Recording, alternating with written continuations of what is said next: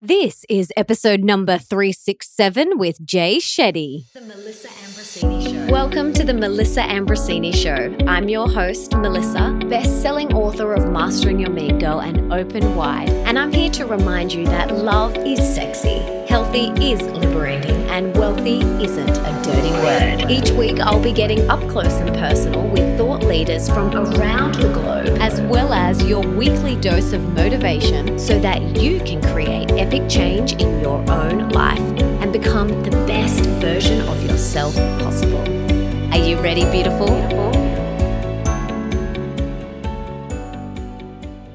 Before we kick off this episode, I need to tell you about my brand new book, Purposeful: 10 Steps to Overcoming Fear and Living Your Dream Life. This is an Audible original, which means it's only available on Audible and it's out right now. I'm so excited for this book because one of the common things I get asked is, how do I find my purpose in life? How do I know what my purpose is? And this book teaches you exactly how to uncover and live your purpose.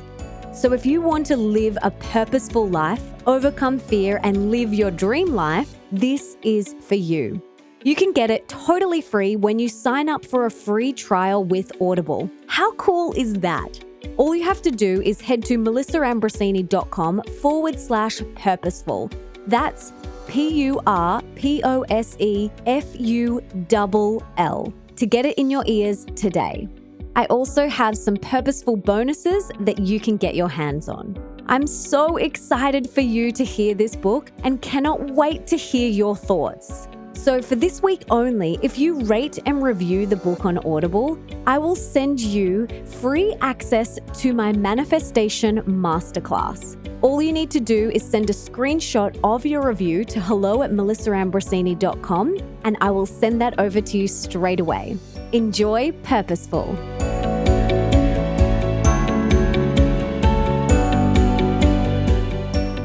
Jay is an award-winning storyteller, #1 podcast host, video creator, and former monk. Since launching his channel in 2017, Jay's viral wisdom videos have been viewed over 5 billion times, and he has a following of over 32 million people across social media. Over 2 million students have completed one of Jay's online courses on purpose, relationships, and happiness. His online genius community has thousands of members from 140 countries, and there are meetups in over 100 cities globally. His podcast, On Purpose, is the #1 health podcast in the world with over 1 million downloads per week. Guests have included everyone from Khloe Kardashian to Kobe Bryant, Giselle, and Russell Brand. Jay was named in the Forbes 30 Under 30 for being a game changer in the world of media, and he received both the Streamy and Shorty Award for being the best health and wellness creator in 2018 and 2019. And in this episode, we chat about Jay's story and why and how he decided to live a life of service and as a monk. This story is fascinating. Why strict discipline is the secret key to achieve true freedom. How to distinguish a valid observation from a harmful judgment, how Jay's spot, stop, and swap principle will help you transform your negative judgment of others into compassion and kindness, why checking in with our future selves is crucial to live life to its fullest, the TIME acronym and how it will set you up for success, how to build healthy relationships with our phones inside our home environment, how to remove the noise from social media, and we also chat about simple and effective techniques to significantly reduce anxiety, plus so much more. And for everything we mentioned in today's episode, you can check out in the show notes, and that's over at melissaambrosini.com/367. And now let's get this party started. Let's bring on the incredible Jay Shetty.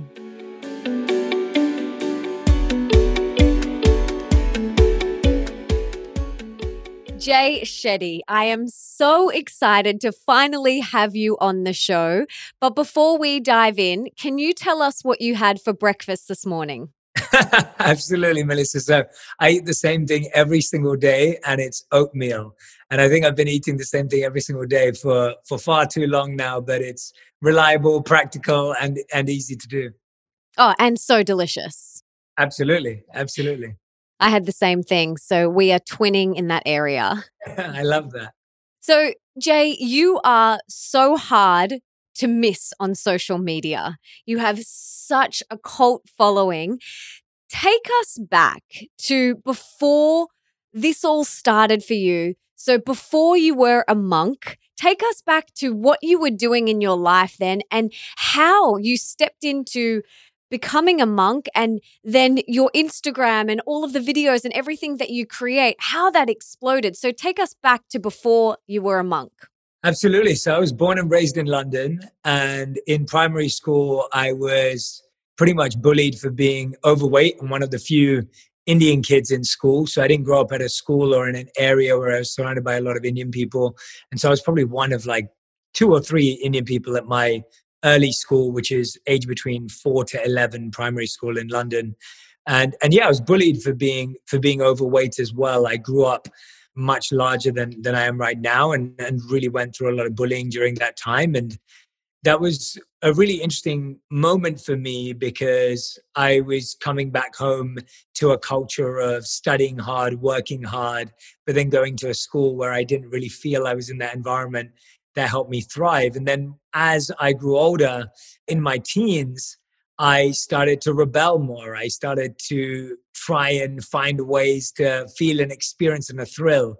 And I realized it wasn't because I wanted to do anything wrong. I just got involved in some of these wrong circles. And I just started to question whether doing everything right was the only way to live life. So I grew up in a family where I often joke, you could either be a doctor, a lawyer, or a failure, because all my cousins are doctors and in the medical profession. And I had no affinity towards that. And I got involved in a circle where we just got in everything from violence through to drugs, through to just getting involved in really small, petty things. Again, not badly intentioned, just making mistakes as a teenager. And I had this opportunity to go and hear a monk speak. And at the time, in my teens, I'd really got involved in reading nonfiction books, and particularly biographies and autobiographies. And I loved reading about people who'd gone from nothing to something. And I loved reading not about the result or what they achieved, but the sacrifice, the pain, the pressure, the challenges. And I remember two of the first books I ever read back to front were David Beckham's autobiography and Dwayne "The Rock" Johnson's autobiography. This was when he was still a wrestler. And I remember reading those books and reading about David Beckham's discipline of practicing every single day, and Dwayne "The Rock" Johnson's upbringing and facing depression. And I used to just get really enamored by people's stories. And so I would go and hear celebrities, athletes, CEOs, entrepreneurs, anyone that I possibly could. And by the way, this was before podcasts like this one. So you actually had to go to events physically in the city and turn up and get a ticket or whatever it may have been. And my university would run events too. And my friends had started to get involved in spirituality at the time and meditation and well-being. This is in 2006, 2007. And they were inviting me to hear a monk speak. And I said to them that I'd only go if we could go to a bar afterwards. Like that was the state of my consciousness at the time. And I kind of had this arrogance or skepticism around, what am I going to learn from a monk? Like, I'm interested in people who've gone from nothing to something, not nothing to nothing. And I was going there with this cynicism or this projected arrogance around, well, probably not going to get anything out of this, but let's go anyway. And, this is those ironic, humbling moments of life where you go somewhere expecting nothing and you feel like you found everything. And the truth is that moment had such an impact on me because the monk was speaking about living a life of service and living a life that was lived for impacting and helping others.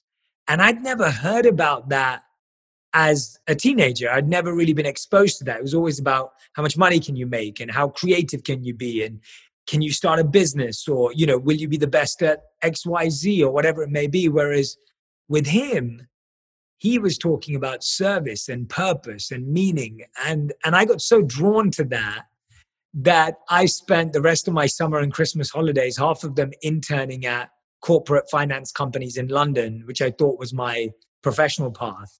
And I'd spend the rest of them training with him and the other monks in India. And when I graduated, I decided to turn down my corporate job offers in the city of London and go and live as a monk and live and travel across India and Europe, living that lifestyle. So I left everything behind and went off and did that. Wow. What were three of the biggest things that you learned during your time as a monk? Absolutely. And I know you asked me about the social media part too. So we'll get to that. I wanted to pause and dissect some of this with you. So I'd say the three biggest things I learned as a monk, and it's a hard question to answer because there were just so many incredible lessons that I learned. I'd say that the first one was this sense of having an incredible discipline and powerful routine. So recognizing that you needed to have discipline in life to create any sort of impact internally or externally. And that came through a set of daily rituals and practices that help you set yourself up as a shield and almost like putting on armor to be ready for whatever's going to happen throughout the day. So it's almost like monk warrior training around recognizing that life's going to throw a lot of challenges at you mentally, physically, emotionally, psychologically. And these daily rituals are so powerful at getting you ready for that. Yeah, I was just going to say, my husband always says, discipline is freedom. Yes, it's true. Because, we are both, and I'm sure you are the same, and we can dive deeper into this, but yeah, we're both very disciplined with our spiritual rituals and routines as well. And the reason being is because it allows me to thrive and to feel really free and alive. Yeah, absolutely. I think you're completely right. I think the Vedic texts that I study, they talk about this principle of we think freedom means to have complete access and choice whenever we want. And actually, that can lead us down the wrong path. And discipline and setting powerful boundaries and barriers for yourself can actually lead to more freedom because you can actually do what you want to do.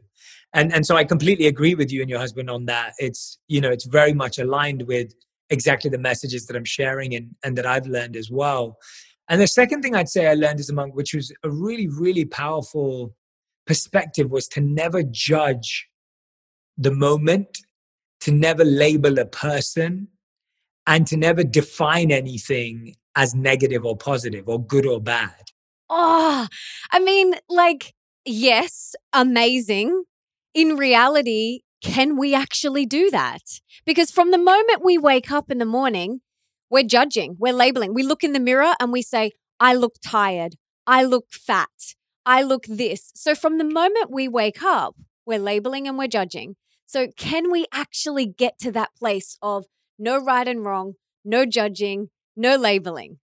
So there's a really good difference and distinction to make there between observing and judging.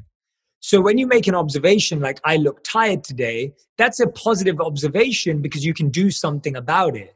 Whereas if you have a judgment and just go, I look so tired, I'm ugly, I'm exhausted, those are judgments where you're not allowing it to evolve or grow or transform. You're just saying it's almost fatalistic. It's almost like that is it. That's a judgment. A judgment is where we make something a lot more long-term and a lot more conclusive. Whereas an observation is something where you're saying, this is a initial thought, and I'm still going to allow it to transform and evolve and grow.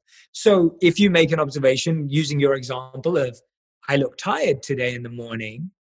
Okay, well, maybe I didn't hydrate well yesterday. Maybe I need to get more sleep today. Maybe I need to eat better today. Maybe I do need to take a nap in the middle of the day. You can actually do something about it because it's an observation. And so observations are recommended, but judgments or conclusions or fatalistic descriptions or definitions kind of limit us from what that moment can become. So for example, if you receive a piece of news and we always say, oh, do you want the good news or the bad news? As soon as you say something is bad news, you almost stop realizing that there could be a powerful opportunity within that moment that could actually open the door to something more incredible. And that's what judgment is. Judgment is, that's bad. It can never be anything good. It's done. It's useless. Whereas observation says, okay, that's not what I was expecting, or that's not what I wanted, but let me see what this is trying to share with me. Let me see, let me excavate, let me discover.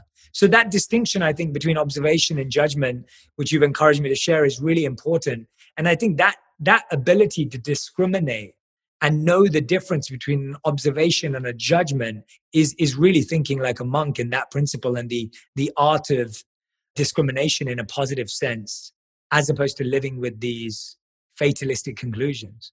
I love that clarification. So powerful. And it allows you to go somewhere from that, as opposed to full stop, this is how it is. There's opportunity for growth. So do you catch yourself ever now slipping into that judgment mode? And if you do, then how do you switch it? Oh, all the time. So it's all the time. Like I find myself judging, or, making a conclusive decision on something or opinion about someone. And I did this recently, actually. I met someone probably earlier this year, and I met them very briefly, and I made a judgment of them.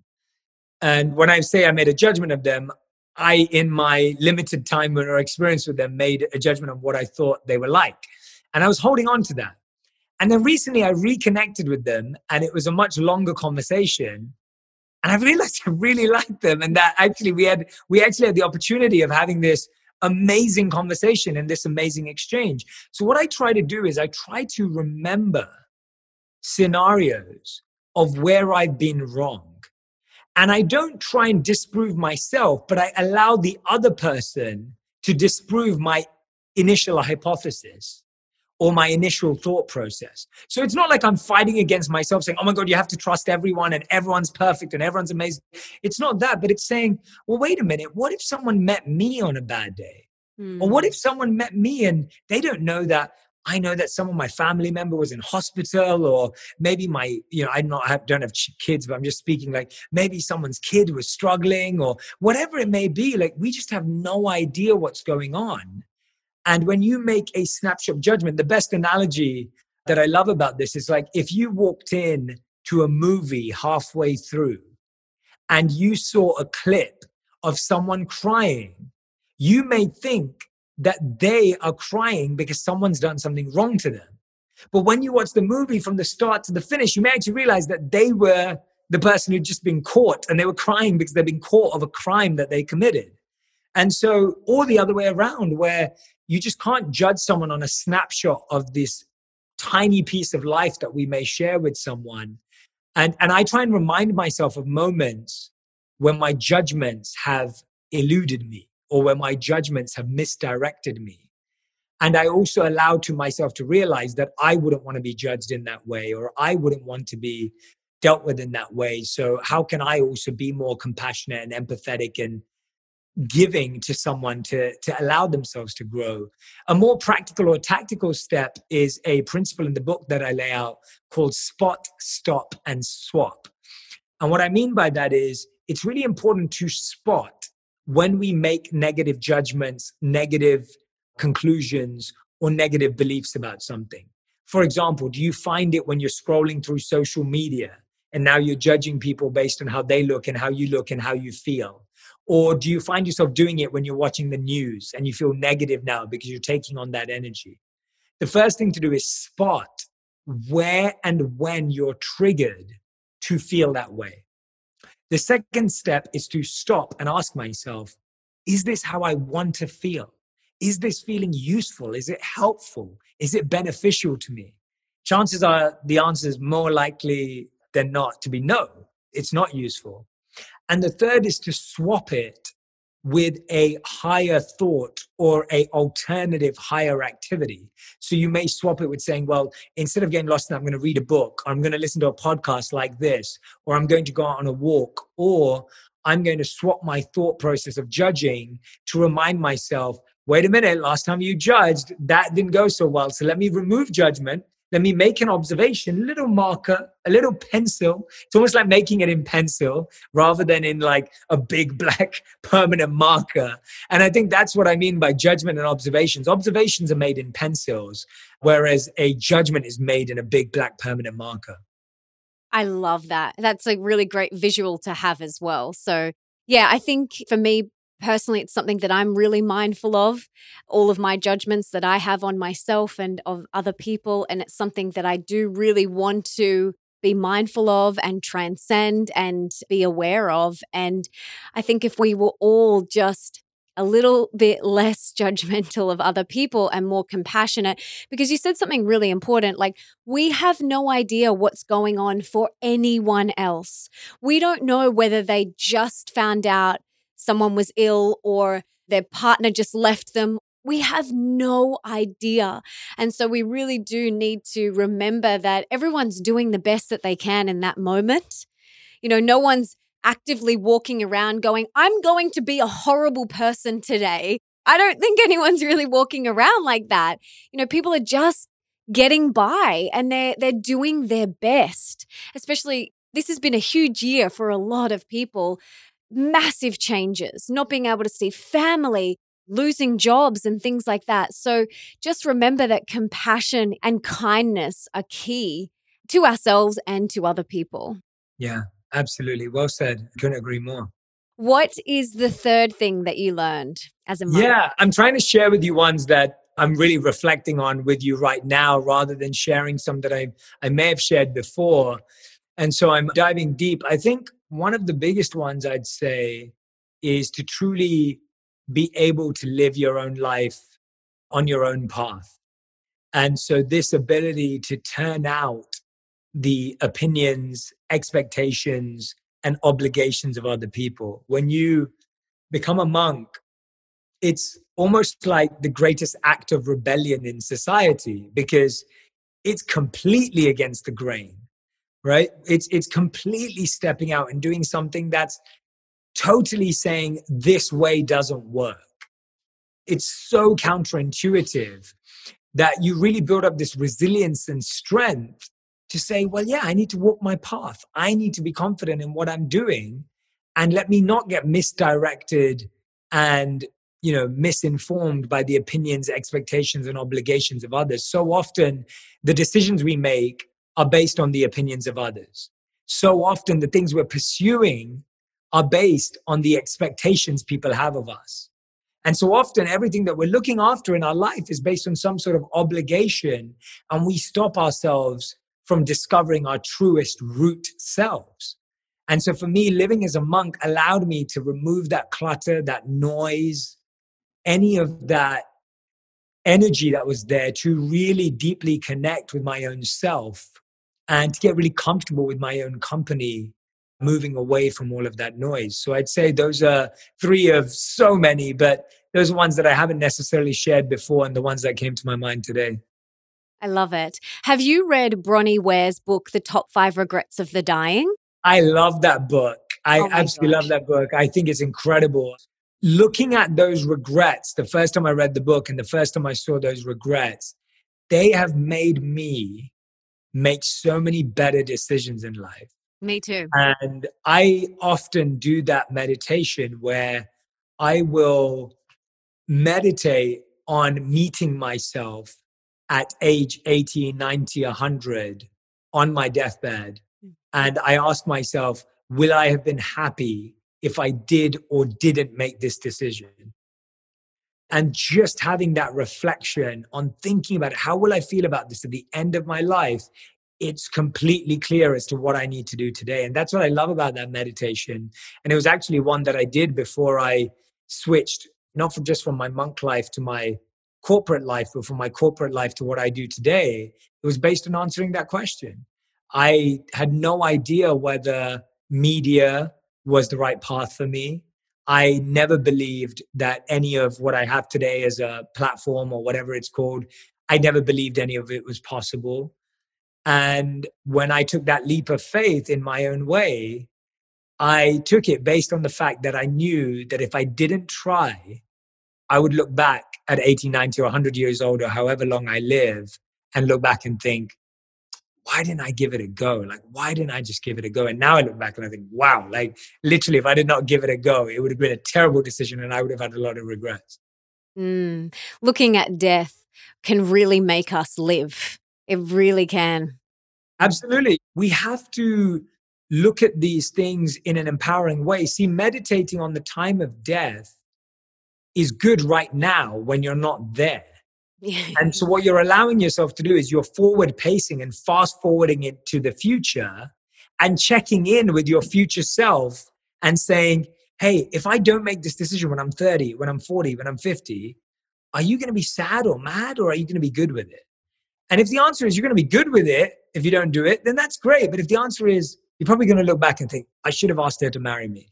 I should have quit my job and pursued my passion. I could have. If that's your feeling when you're visualizing yourself, then you just get this inner sense of enthusiasm and this boost to actually go and chase it. I love that. So true. And for anyone who hasn't read Top 5 Regrets of the Dying, read it. I've had Bronnie on my podcast. It's amazing. So I'll link to that in the show notes.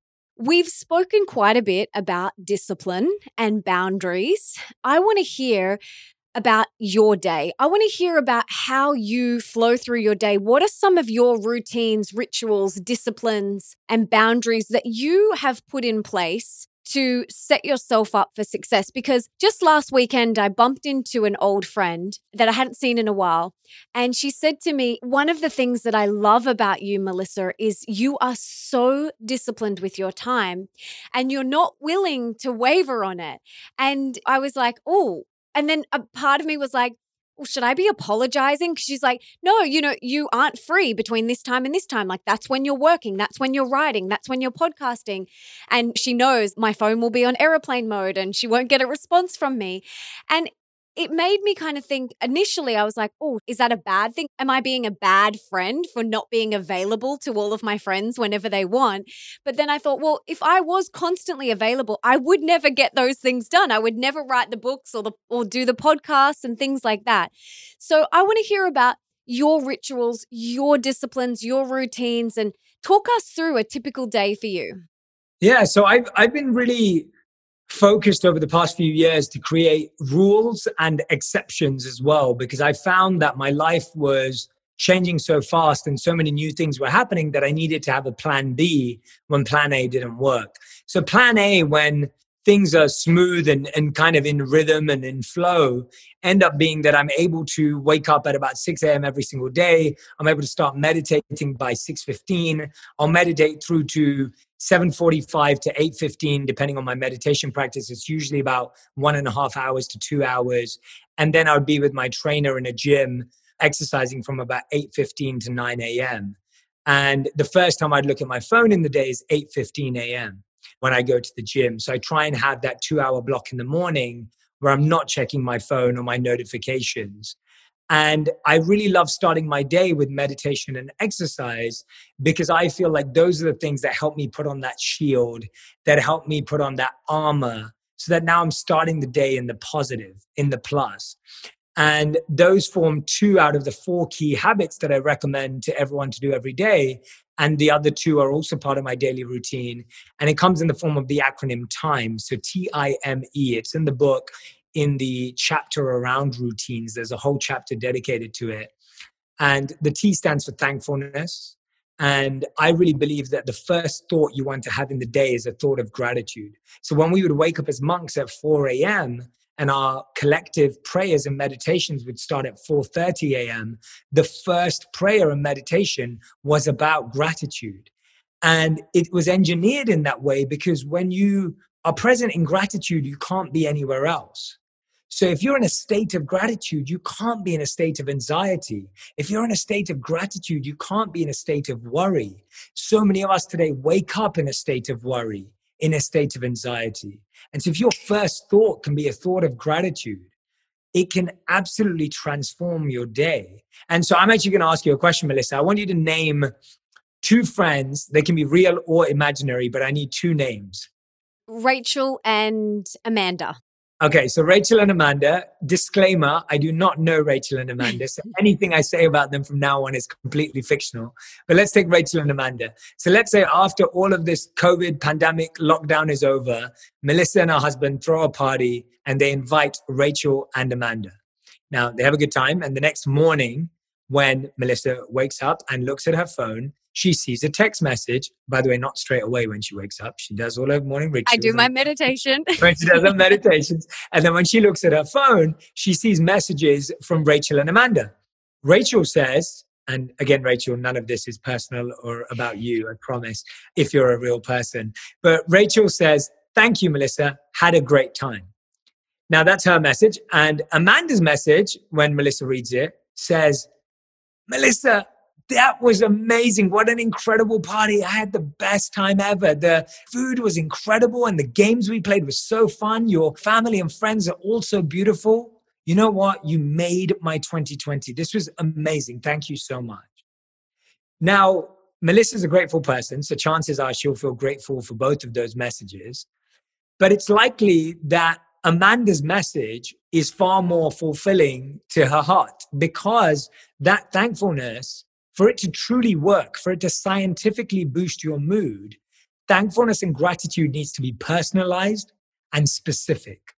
So when we say we're grateful for the air or grateful for our hands or our body or our life, if it's not specific, if it's not personalized, you don't actually feel the effect of gratitude. You also don't feel the effect of gratitude if it just lives in your journal. If it just lives in your heart and mind, it also needs to be expressed and shared with people. It needs to be an exchange of energy.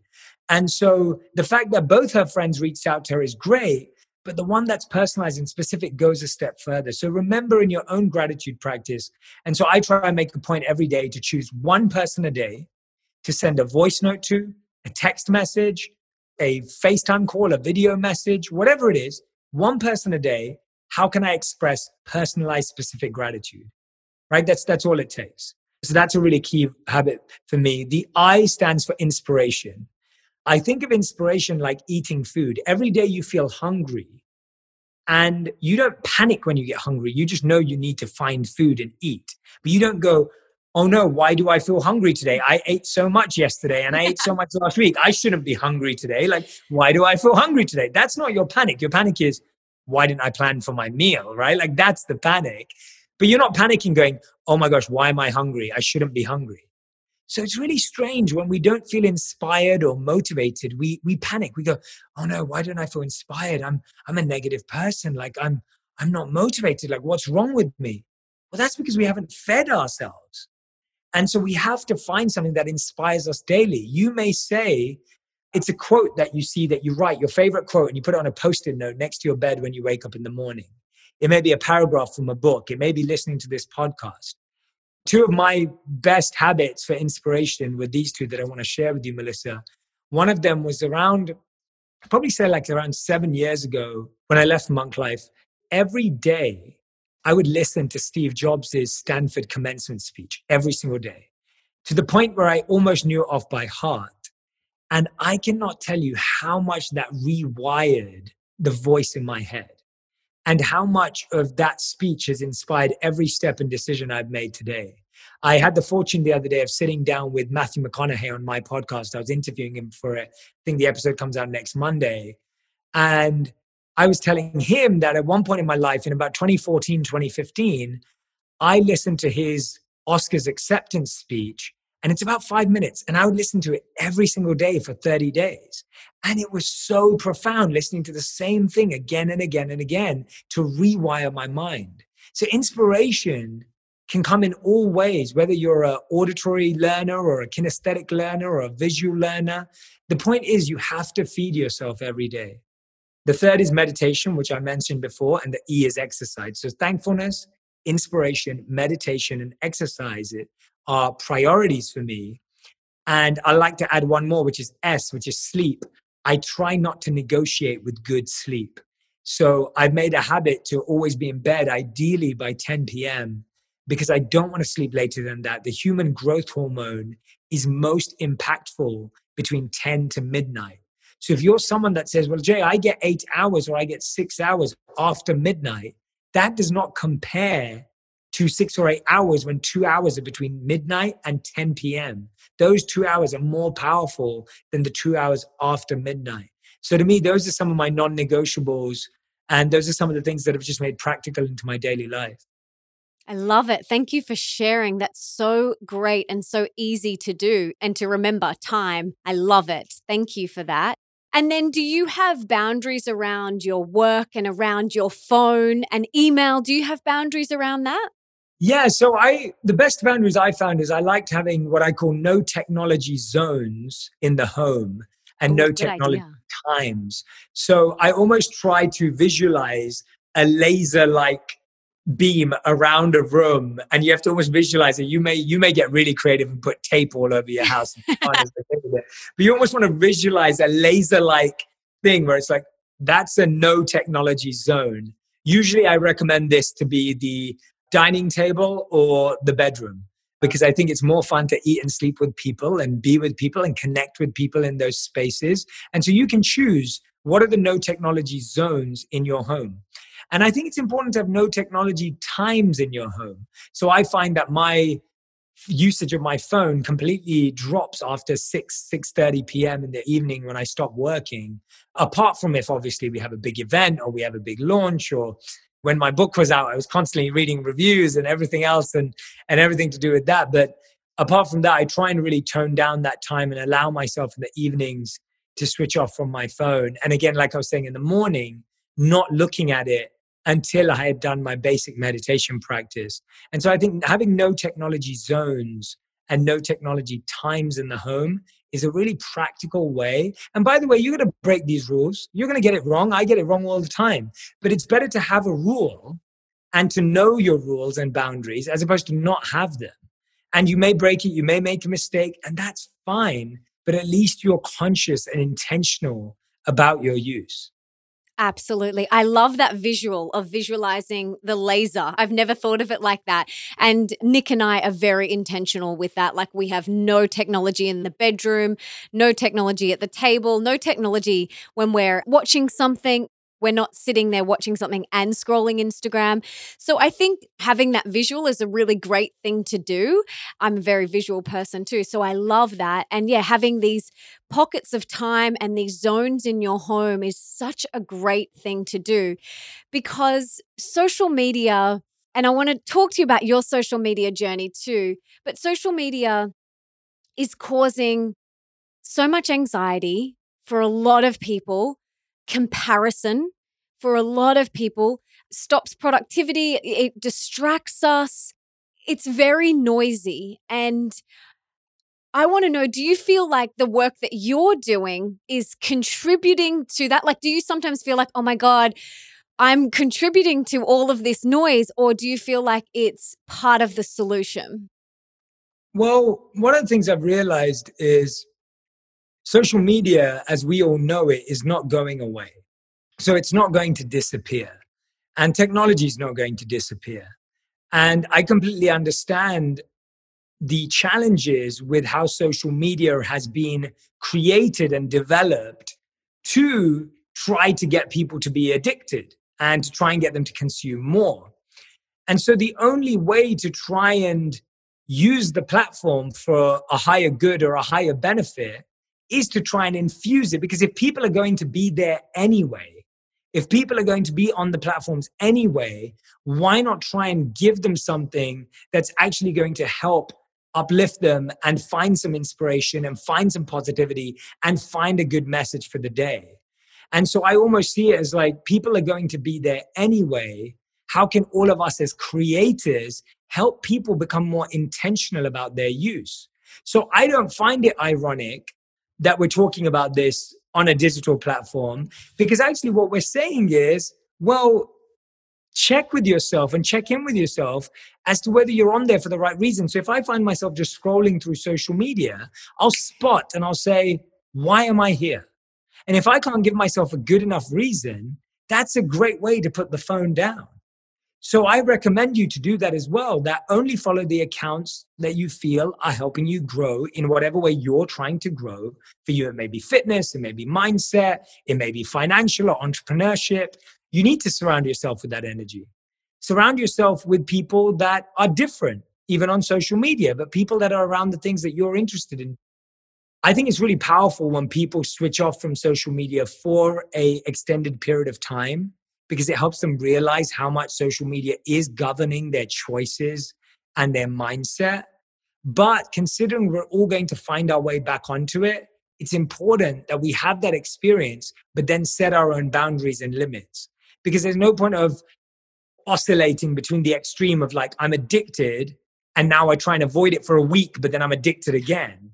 And so it's better to go, okay, I'm addicted. I'm going to go off of it to realize the benefits of not being on it all day. And then I'm going to find myself back slowly into the middle and monitor my progress.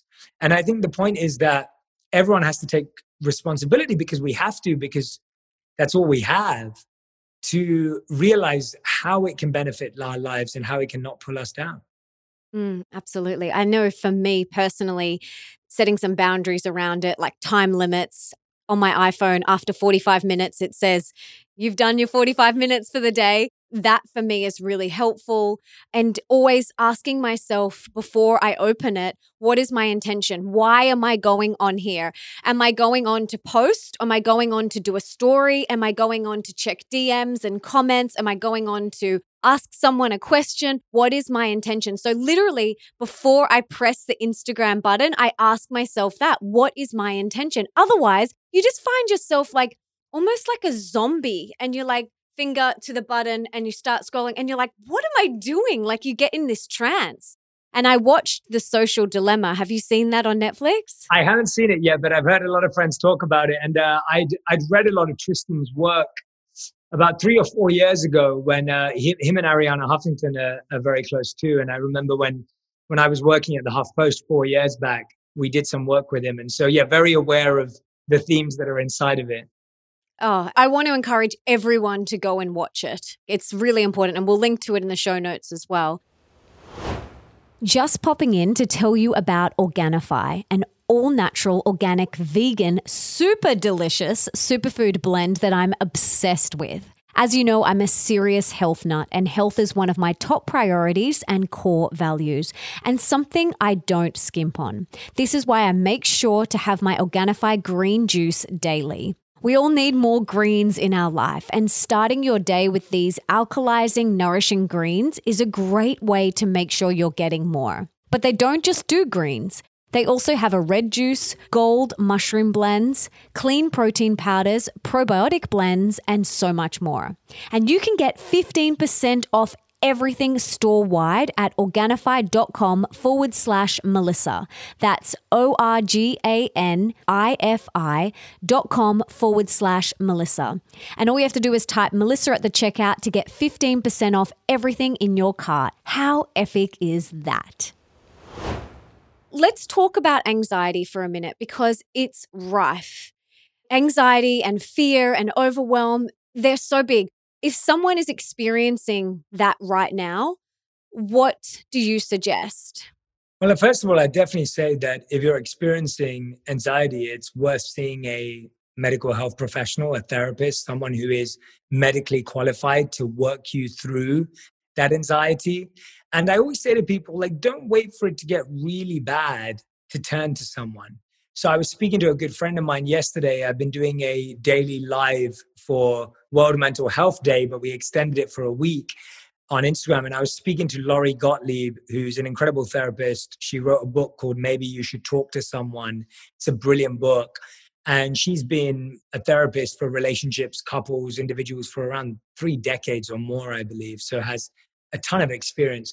And she was saying to me that if someone injured their arm and it was getting worse, they wouldn't wait to say, oh, I'm going to wait till I have a broken arm to go to the doctor. If you've hurt your arm, you're going to go get checked out and see what's wrong with it. You're not going to wait till it gets really bad. And sometimes with our mind or our anxiety, we wait till it gets really bad before we do something about it. So I highly recommend seeing someone.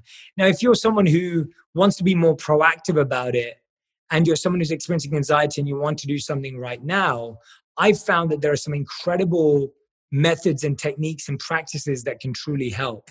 One of my favorite ones is a method I learned living as a monk for grounding and centering. And today I've seen that psychologists and therapists use this to help people get out of their head, because a lot of anxiety is us becoming fiction writers.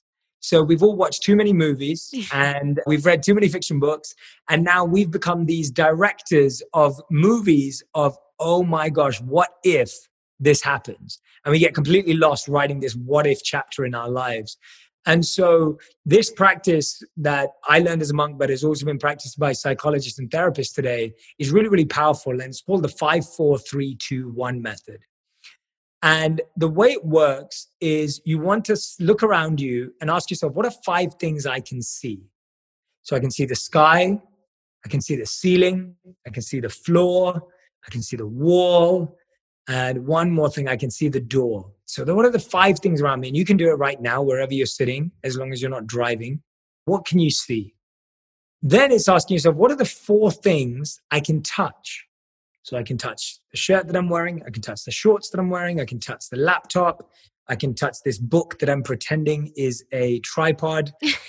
And I can touch this marble table that I have in front of me. So 4 things that I can touch, and really touch them. When you touch them, notice the texture. Notice the difference in the coolness and the warmth. This marble table is really, really cool, but the chair that I'm sitting on is far more medium, and the top I'm wearing is actually much warmer because of my body heat. Notice those subtle things. Then what are the 3 things that you can hear? So be silent for a second. I can hear myself breathe. I can hear some white noise. I can hear Melissa thinking. And so those are 3 things. What are the 2 things that you can smell? Inhale. Could be nothing, but you may find I can definitely smell some sort of nature sense around my home where I am right now. And then maybe nothing else. Or maybe I can smell a bit of, my moisturizer or something like that. And then what's the one thing that I can taste? I can taste the lunch that I just had for sure. And so when you do the 5-4-3-2-1 method, what you're doing is you're getting out of your head and you're getting into your physical space. A lot of the time, a lot of anxiety is experienced in our minds. When you look around you and you touch and you feel, you come back here to where you can make a change. And so that's been one of my favorite practices that I've done. Another one that I've really practiced is breath work. I'm a big practitioner and proponent of breath work. It was a huge part of our meditation as monks. And for me, my favorite breathwork practice, really simple, which I do multiple times per day when I feel anxious, is breathing in for a count of 4 and breathing out for more than 4. So you want to extend your exhale. And this is the simplest form. You won't hyperventilate. It doesn't require any skill. And you want to practice something known as diaphragmatic breathing. And the best way to do that, which I was trained in, was placing your left palm on your stomach, breathing in through your nose and feeling your stomach come out, and breathing out through your mouth and feeling your stomach go in. Breathe in through your nose and feel your stomach come out. Breathing out through your mouth and feeling your stomach go in. Once more, in through your nose and your stomach out. Out through your mouth and your stomach in. Now, whether that feels natural or unnatural to you, diaphragmatic breathing is optimal breathing. It's used by musicians who play wind instruments. It's used by singers who have to hit really high notes. It's used by athletes who have to run. And so whenever I find myself feeling out of sync, and I'll explain to you what that means, the reason why we feel a lot of stress and pressure in our lives is our mind is ahead of our body, or our body is ahead of our mind. And I'll explain what I mean. How many times do you wake up in the morning and your mind is racing everywhere, trying to do everything, and your body's like, ugh, I just want to be in bed, right? Or you experience the opposite. Your body wakes up and you're running around doing lots of stuff, and your mind is like, ugh, I'm still in bed. And so our mind and our body are constantly out of sync. Even when you feel anxiety, your mind's kind of racing and your body's like trying to keep up with it. And so when you breathe in and out and you count your inhale and you count your exhale, in for 4, out for more than 4. You're realigning your body with your breath and your mind with the count. And so you're bringing yourself back into sync.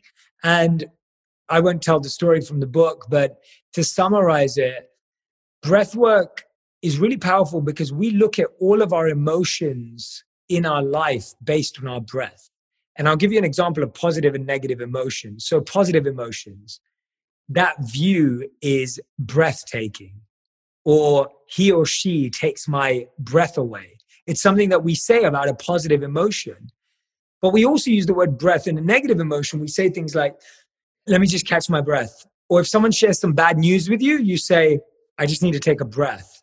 And so breath is intertwined and interconnected into every emotion we experience. What changes when you feel happy? Your breath. What changes when you feel sad? Your breath. And so when you learn to navigate your breath, you can really start to navigate every emotion that you experience. So those are some of the ways that I've definitely worked with anxiety. And the third principle, which I'd love to share more, which is more about anxiety and fear, is something in the book that I call the why ladder. And you were talking about asking your intention, Melissa, which I thought was absolutely beautiful. And this is similar to that. And I want to give you an example of an anxiety or a fear I had and my wife had at the beginning of the lockdown. So me and my wife, the first thing when we heard about the lockdown was, what if something happens to our parents back in London? So me and my wife live in LA. Our parents and our families are back in London. Our parents, our sisters, our nephew, our niece, we have so much family back in London. And so our first fear and anxiety was, what if something happens to our parents? So the why ladder suggests, and this is something we learned as a monk as questioning, is asking yourself, why am I scared of that? So I was scared of my family and what if something happens to them in COVID? I said, why am I scared of that? I was scared because I wasn't there and I wouldn't be able to fly back if something happened to them and I wouldn't be able to spend time with them. And I asked myself, why am I scared of that? And I thought, because I haven't spent any time with them and I haven't seen them and I want to be with them and I miss them and I want to spend time with them. And I asked myself, why am I scared of that? And I realized that the root of my anxiety and fear was I don't show them enough love. I don't express my love to them enough. So my fear was that I can't go back. But really at the heart of it, my fear was I'm not calling them enough. I'm not messaging them enough. I'm not present enough for them. I'm not showing as much love as I think they deserve. And that is a fear that is useful and healthy because you can do something about it. And that's what we have to do. When you have this conversation with yourself and you ask yourself, why? You get to the root of the worry and something that's actually actionable. And that's how you turn anxiety into action. Oh, I love these so much. So great. Such great techniques. And I particularly love the 5, 4, 3, 2, 1 for children as well, because I have a 14-year-old stepson and I can imagine sharing that with him and getting him to do those 5, 4, 3, 2, 1s and really helping them, because I feel like children as well, the younger generation, they're the first generation, his generation, to have grown up with phones during those primary school, I think you guys might call it middle school years. And so they are experiencing so much more anxiety than ever before. So a little technique like that could really help them. So I love those. Thank you so much. We've spoken about meditation, and you have a beautiful meditation practice in the mornings that you do. I practice Vedic meditation with the mantra. What type of meditation do you practice? Yeah, absolutely. So I do 3 types. The first is breath work. Second is visualization. And the third, which is the most prominent that I do for the longest, is mantra meditation. So we share that in common.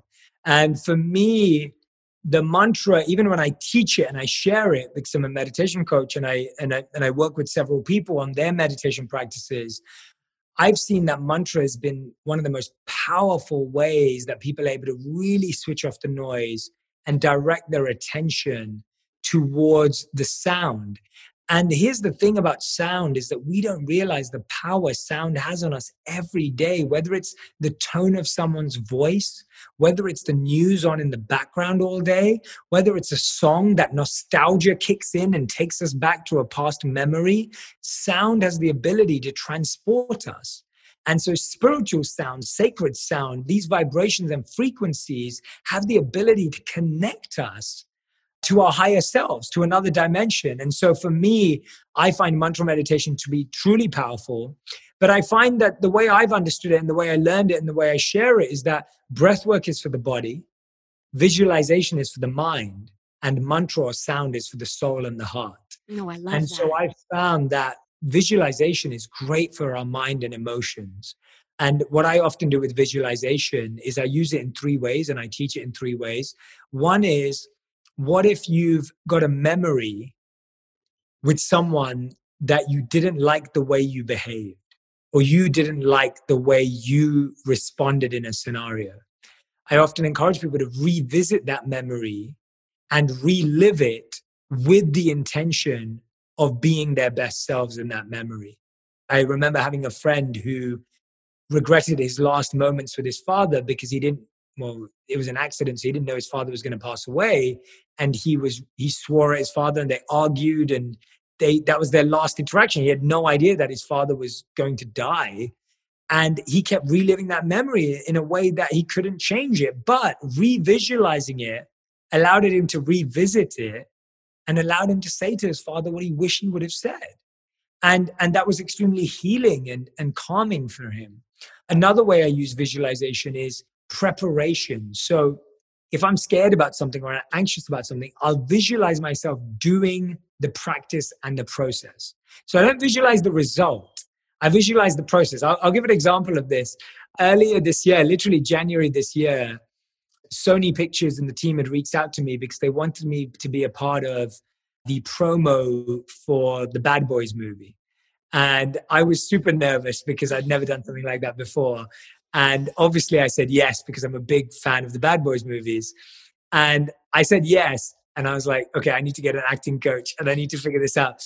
And so I started calling around. I went to acting coaching for 3 days, and I would visualize myself being on set with Martin Lawrence and Will Smith and just going back and forth and memorizing my lines in that process and just visualizing it. So often if I'm scared of going on stage, I'll visualize myself walking on that stage. I'll visualize myself going up the steps. Which side of the steps am I going to walk on? I'll visualize myself moving through a PowerPoint presentation. So I'm not visualizing people thinking it was the best presentation. I'm not visualizing me crushing it. I'm visualizing me doing the parts that I'm scared about and just walking myself through it. And the third way I think visualization can be really powerful is reconnecting with a positive past memory or a place and extracting the energy out of it. There may be a place that you can't visit right now because of COVID, but it's really important to you. Guess what? You can go there in your mind.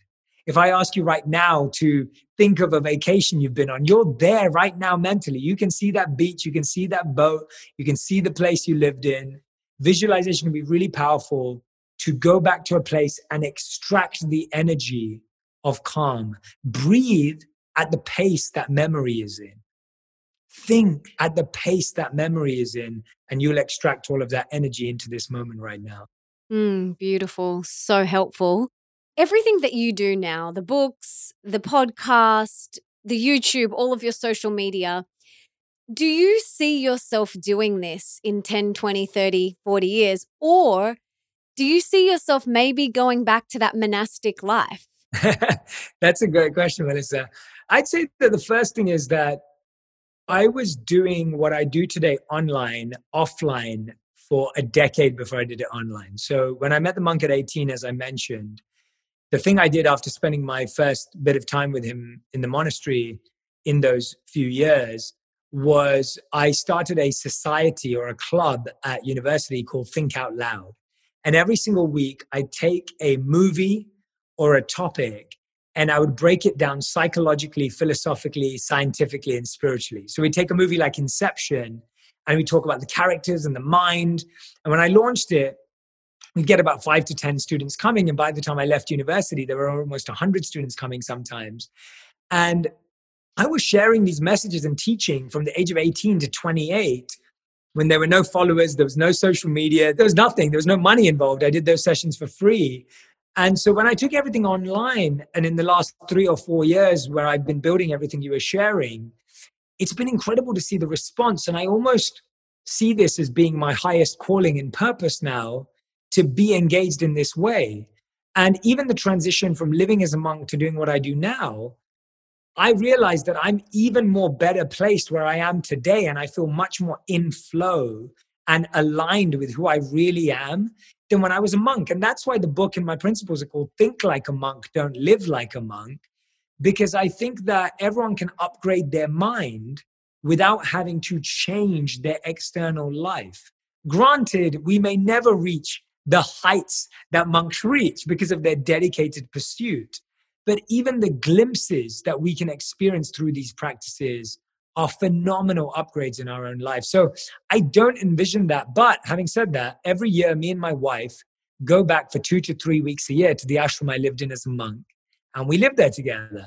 And so I feel like I get my monk boost every single year where I go back, reconnect. I hope I get to go back next year. I was there this January. I was there last January and December as well. And so I really hope I get to do that because that really keeps me feeling that stillness and that connection. So I don't think I'd ever go back to it fully, but I could definitely see myself extending that 2 to 3 weeks to a month, to 2 months, to 3 months potentially in my life. But I couldn't see it bring my whole life. But who knows? Yeah, who knows what's around the Never corner? say never, yeah. Exactly. What's your definition of success and what do you attribute your success to?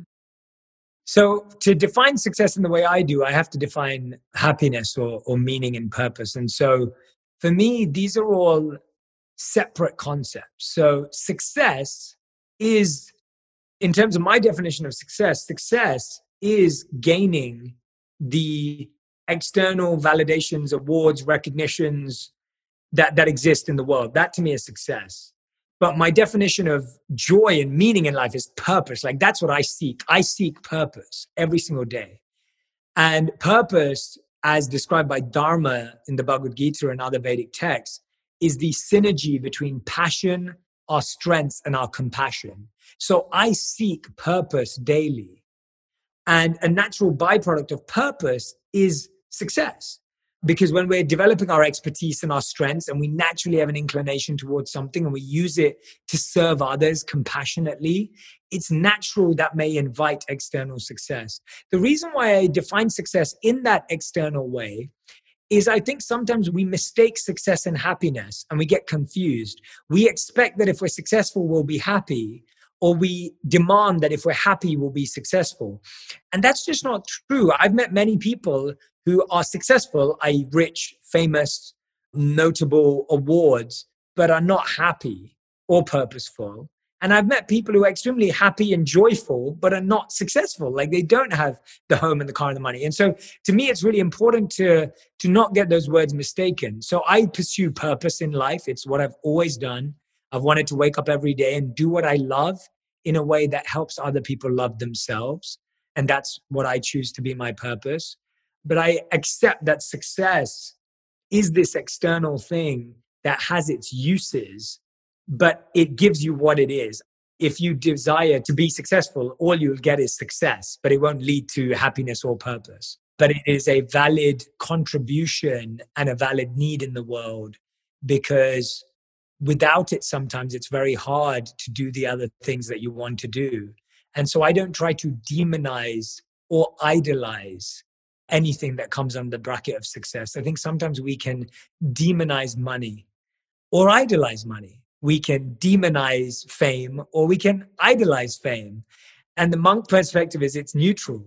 Both of these things can be used as positively or as negatively as you like, but they inherently are not good or bad. I love that. I love it. What's bringing you the most joy in your life right now? That's a wonderful question. I think what's bringing me the most joy in my life right now is realizing that there are so many incredible things that happen in my life that I don't plan for. So I have things that are in my plan and in my journey.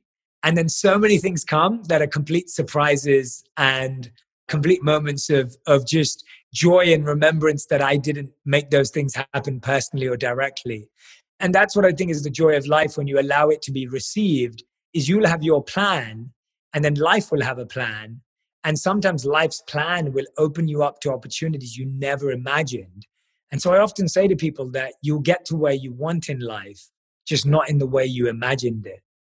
And I think for a lot of us, we're trying to get to where we want in life, the way we imagined it. And the challenge with that is you have your projector screen up here that's rolling, presenting this imaginary version of what your journey looks like. And then down here in reality, in real life, you have what's actually happening. And while you're fixated on your projector screen version, you miss out on what's happening here. And because they don't match, you think you're on the wrong path. But actually, that visualization, that path that you had in your head isn't even the reality of it.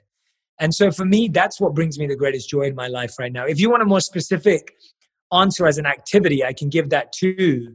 But I have to say, when I thought of the word joy, I was like, I just feel this like joy in my heart when I get a random phone call with an opportunity, or I get introduced to someone I never imagined that I'd be friends with, or, something like that happens. Those are the moments I feel like that joy in my body and my mind and my heart. I love that. Beautiful. What are you working on or would like to work on or improve within yourself at the moment? Yeah. I think the biggest thing for me right now that I'm working on is, the funny thing is, it was the same thing I had to work on at the beginning, and it's the thing you're still working on now. It's always making sure that what you're pursuing is what you truly want, and being able to weed out everything else, because there are so many more opportunities that come your way. There are so many more demands on your time. There are so many more interesting and exciting propositions. There are so many things that people will tell you you should be doing by now or should have figured out, whether that's investment ideas, real estate, whatever it is, the millions of things that you see all the time. And just kind of reflecting and checking in and going, is that what I want to do? Or am I doing it because I think I have to do it? I think that is something I'm constantly working on, because I just think that as life gets busier and more complex, you get further and further away from who you want to be. And I keep trying to go back to, I want to be who I am, and I want to reconnect with who that is. And so I'm still trying to do that every day. And I don't think that will ever go away, and that's fine. I'm okay with that. And yeah, I think that's what I'm working on still today. I love that. So important. Now, let's pretend you have a magic wand and you could put one book in the school curriculum of every high school around the entire world. Besides Think Like a Monk, which absolutely should be in the school curriculum, and we'll link to it in the show notes, of course, what is one other book you would choose? That's a wonderful question. I would say it would have to be Daniel Kahneman's Thinking Fast and Slow. It's hard. I was probably going to go for a Malcolm Gladwell book, but I wouldn't know which one to choose because I love all of them.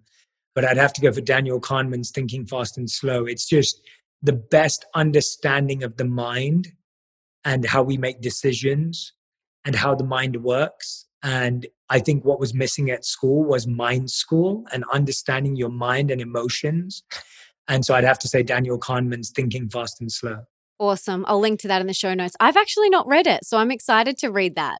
It's a bit of a science geek trip. Like, you've got to really want to get into it from like that kind of geeky perspective of science. But I've never heard a book explain the mind better than that book. It's unbelievable. And Daniel Kahneman, I believe, is a Nobel Peace Prize receiver, or he's extremely accomplished. And so I don't even think he's written that much more, but that was a book that I was really lucky to read in early on, and it's incredible.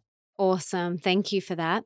I've got 3 little rapid fire questions for you now. Are you ready? Yeah, absolutely. Okay. What is one thing that we can do today for our health? Drink celery juice. I'm a massive fan of celery juice. I love it. That was the first thing that came to my mind. If you want to reduce inflammation, if you want to clear out toxins, if you want to feel fresh and amazing, I have become the biggest proponent of celery juice in my friend circle. Probably not digitally, but at least with people that I know offline. If you like that one, we can stick with it. That's perfect. It's perfect. I love it. Yeah, fine. Okay, what's one thing that we can do for more wealth, so more abundance in all the areas of our life?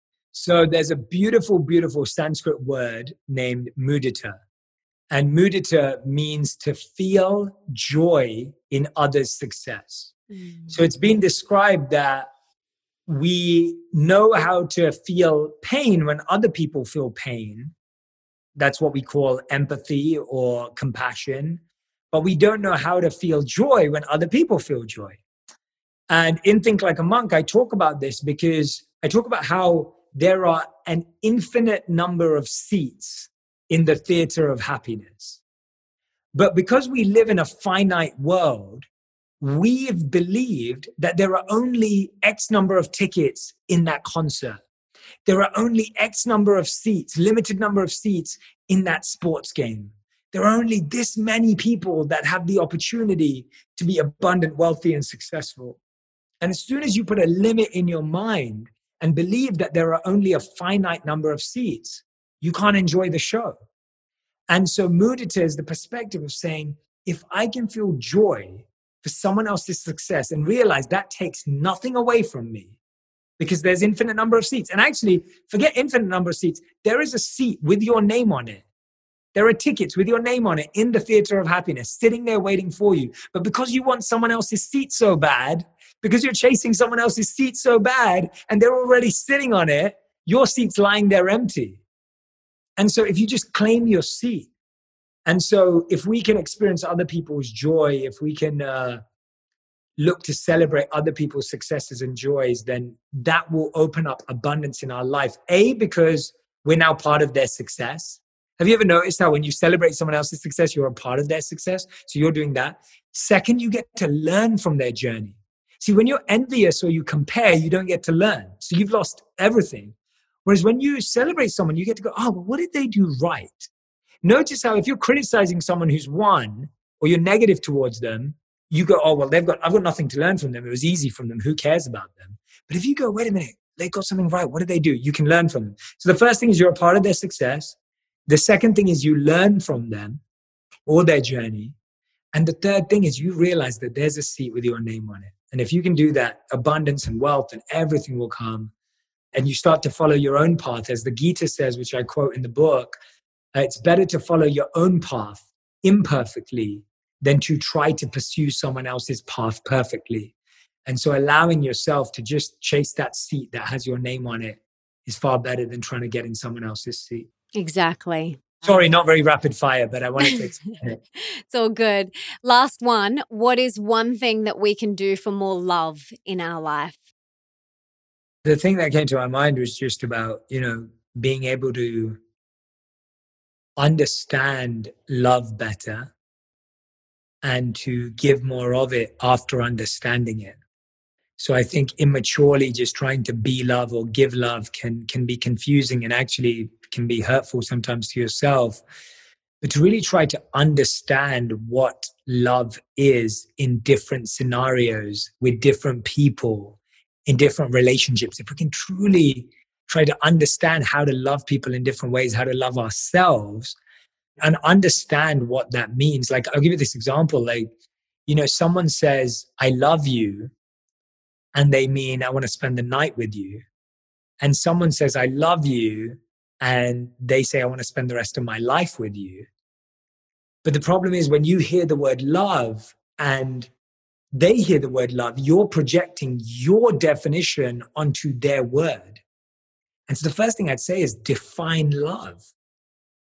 Because if I say love, you think of your definition of love. And so you just say, I love you back, without actually checking whether our definitions even match. And we just assume we feel the same way. So one of the ways to experience more love or receive more love or feel more love is to define love for what it is for you, so that you can look for it more clearly. You can't look for something that you don't understand, or you can't feel something you don't understand. And I think right now our definitions, personal and collective, of love are very hazy.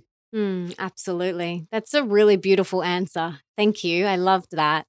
Is there anything else that you want to share? Is there any last parting words of wisdom or anything that you wanted to talk about that we didn't get to chat about? This has been so insightful already, and I want to encourage everyone to grab your book and to listen to your podcast and check out everything that you're doing, because it's incredibly inspiring. But is there anything else or any last parting words of wisdom? I just want to say thank you to you. This was so wonderful. Like it was absolutely beautiful to have this conversation with you, to get to just share energy, and you hold space so wonderfully and guided this conversation so gracefully, and I loved it. And it's so nice to be able to connect with. I was on a trip this weekend, and one of the people I was traveling with, he made this really, really nice contribution and statement.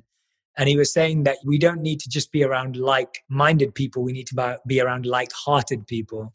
And I thought that was a really beautiful sentiment. And I felt that way with you today. So thank you, Melissa. I appreciate you, and I'm grateful to you and thankful to you for being a like-hearted soul and mind. And I'm just really glad we got to spend this time together. Thank you so much. Me too. And before I go, I have one last question for you. Everything that you do, all of the work that you do is of service. Coming back to what we said at the very start of this conversation, that's such a big, important part of your life is being of service through your books, your podcast, everything that you do on social media, your videos. So I want to know how I and the listeners can give back to you. How can we serve you today? Because you give so much to everybody else. How can we give back to you? I genuinely think the way you can give back is by trying your best to live any of what's resonated with you today. That's the best way, because if you live it, you'll pass it on to your kids and your partners and your families and your work friends. And that's the greatest gift anyone can give me or anyone else, is if any of this resonated with you. Even if today didn't resonate with you, if there was another episode on Melissa's podcast that resonated, just trying to live by any of these incredible insights, wisdom, and principles that exist in the world already, that's the best service to anyone and everyone and to the planet. And I always feel that way, that, if everyone was just trying to improve themselves in whatever way they can, that's the best service. So yeah, that would be amazing. Yes, we can definitely do that. Jay Shetty, this has been amazing. It's been so much fun. I could talk to you for days. I think we could. We really could. Yeah, definitely. I could talk to you for days too. Yeah, I would love, and I want, your wife. I'm obsessed with her. I just think she is the most hilarious person ever. So yeah, thank you for everything that you do in the world. Thank her as well. She's such a light and so much fun to follow on Instagram. And keep shining. And thank you so much for being here today and sharing your love and wisdom with us. Thank you, Melissa. Thank you so much. And I look forward to finally meeting at one point. So I look forward to that. Thank you so much. Thank you so much. Loved this conversation so much. What a beautiful person, full of wisdom. I could have spoken to him for hours. I got so much out of it. And if you did too, please subscribe and leave me a review in iTunes or on your podcast app, because that means that we can inspire and educate even more people together. And it also means that you could potentially be the review of the week for next week, which is pretty awesome. And speaking of the review of the week, I want to read this week's review, and it is from Renee. It's a 5-star review titled An Incredible Eye-Opening Podcast. And Renee says, I absolutely love listening to Melissa's podcast. Her chats are so real and relatable. She's easy to listen to, and it always makes my week tuning into her weekly episodes. Thank you so much, Renee, for that beautiful review. I'm so grateful. And as a little thank you, I want to gift you my Wildly Wealthy guided meditation. And this goes for anyone who leaves me a review. All you have to do is email me a screenshot of your review to hello@melissaambrosini.com, and I will email that over to you. And if you want to get my Bursting with Love guided meditation, you can leave a review on Amazon for either of my books, Mastering Your Mean Girl or Open Wide. And the same deal applies if you rate and review my brand new Audible book, Purposeful. All you have to do, guys, is email me in a screenshot of your review. And for Purposeful, I'm going to gift you my manifestation masterclass totally free. So email me in a screenshot of your review on Audible or on Amazon or on iTunes, and I will gift you some goodies. And don't forget to come and follow me on Instagram @MelissaAmbrosini and tell me your top key takeaways from this episode. I love reading them all. And for everything that Jay and I mentioned in today's show, you can check out in the show notes. That's over at melissaambrosini.com/367. And before I go, I just wanted to say thank you so much for being here, for wanting to be the best, the healthiest, and the happiest version of yourself, and for showing up today for you. You rock. Now, if there's someone in your life that you can think of that would really benefit from this episode, please share it with them right now. You can take a screenshot, share it on your social media, email it to them, text it to them. Do whatever you've got to do to get this in their ears. And until next time, my darling, don't forget that love is sexy, healthy is liberating, and wealthy isn't a dirty word.